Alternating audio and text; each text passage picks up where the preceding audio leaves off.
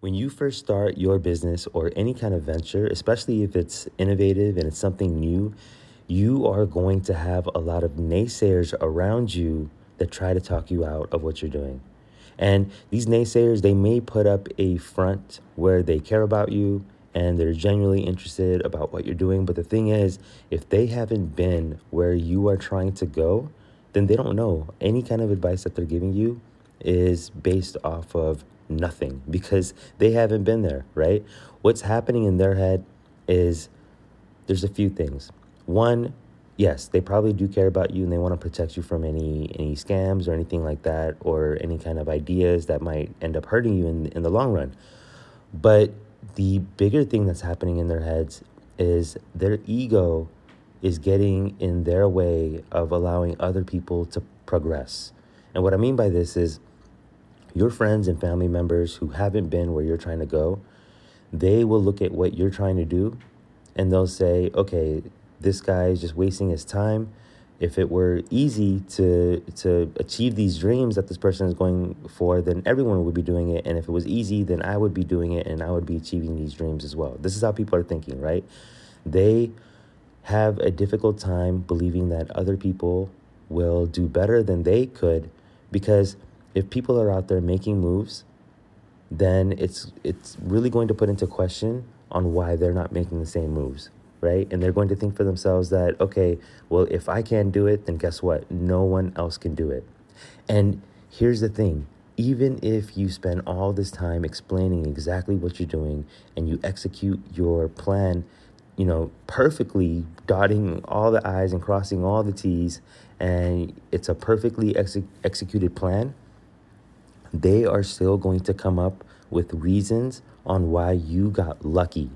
And they're going to say, no, you just got lucky. It's not really because of your skill set. Because again, their ego is letting your progress kind of get in the way. Because they're thinking to themselves that, okay, if I couldn't do it, then you couldn't do it. And if you did do it, then it's probably because you're lucky, and they're just going to discount you anyway.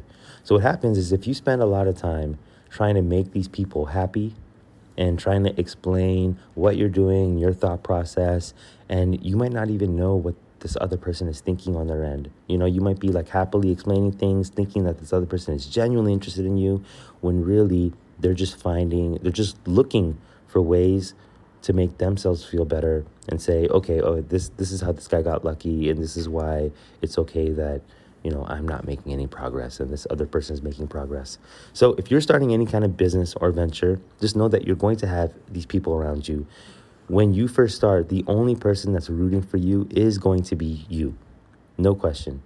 So if the only person rooting for you is going to be you, that means you are your own sales team, you are your own marketing team, and save some of that effort for your actual customers and your buyers. So if you're going to explain your product, explain it to the right people. Don't explain it to these naysayers who are really just asking you questions to make themselves feel better because they haven't been able to get to where you're trying to go. They haven't even tried, right? And the mere fact that you're trying is making them feel a little shame. So I hope this helps. Next time someone is questioning your ideas and your plans and what you're trying to do, just take it with a grain of salt. Don't feel like you have to please these people, because you don't. Just keep doing what you're doing and focus your attention in the right spaces, which is delivering value to your audience and not trying to make your family your family members or your friends who don't believe in you, trying to make them happy. I hope this helps. This is Robin Copernicus. Boom, bam, I'm out. Hey, so if you're a 6%er entrepreneur, here are 4 ways that I can help you right now. 1, hit that subscribe button and the bell so you can always stay up to date on the latest marketing strategies and tactics from this podcast. 2, find out how much of a natural born entrepreneur you are by taking the visionary quiz at robin.ws/quiz. 3, join the Visionaries Facebook group at robin.ws/group. And finally, 4, if you want to join the first startup accelerator that helps you skip investor funding, then go ahead and book a call with me at robin.ws/call.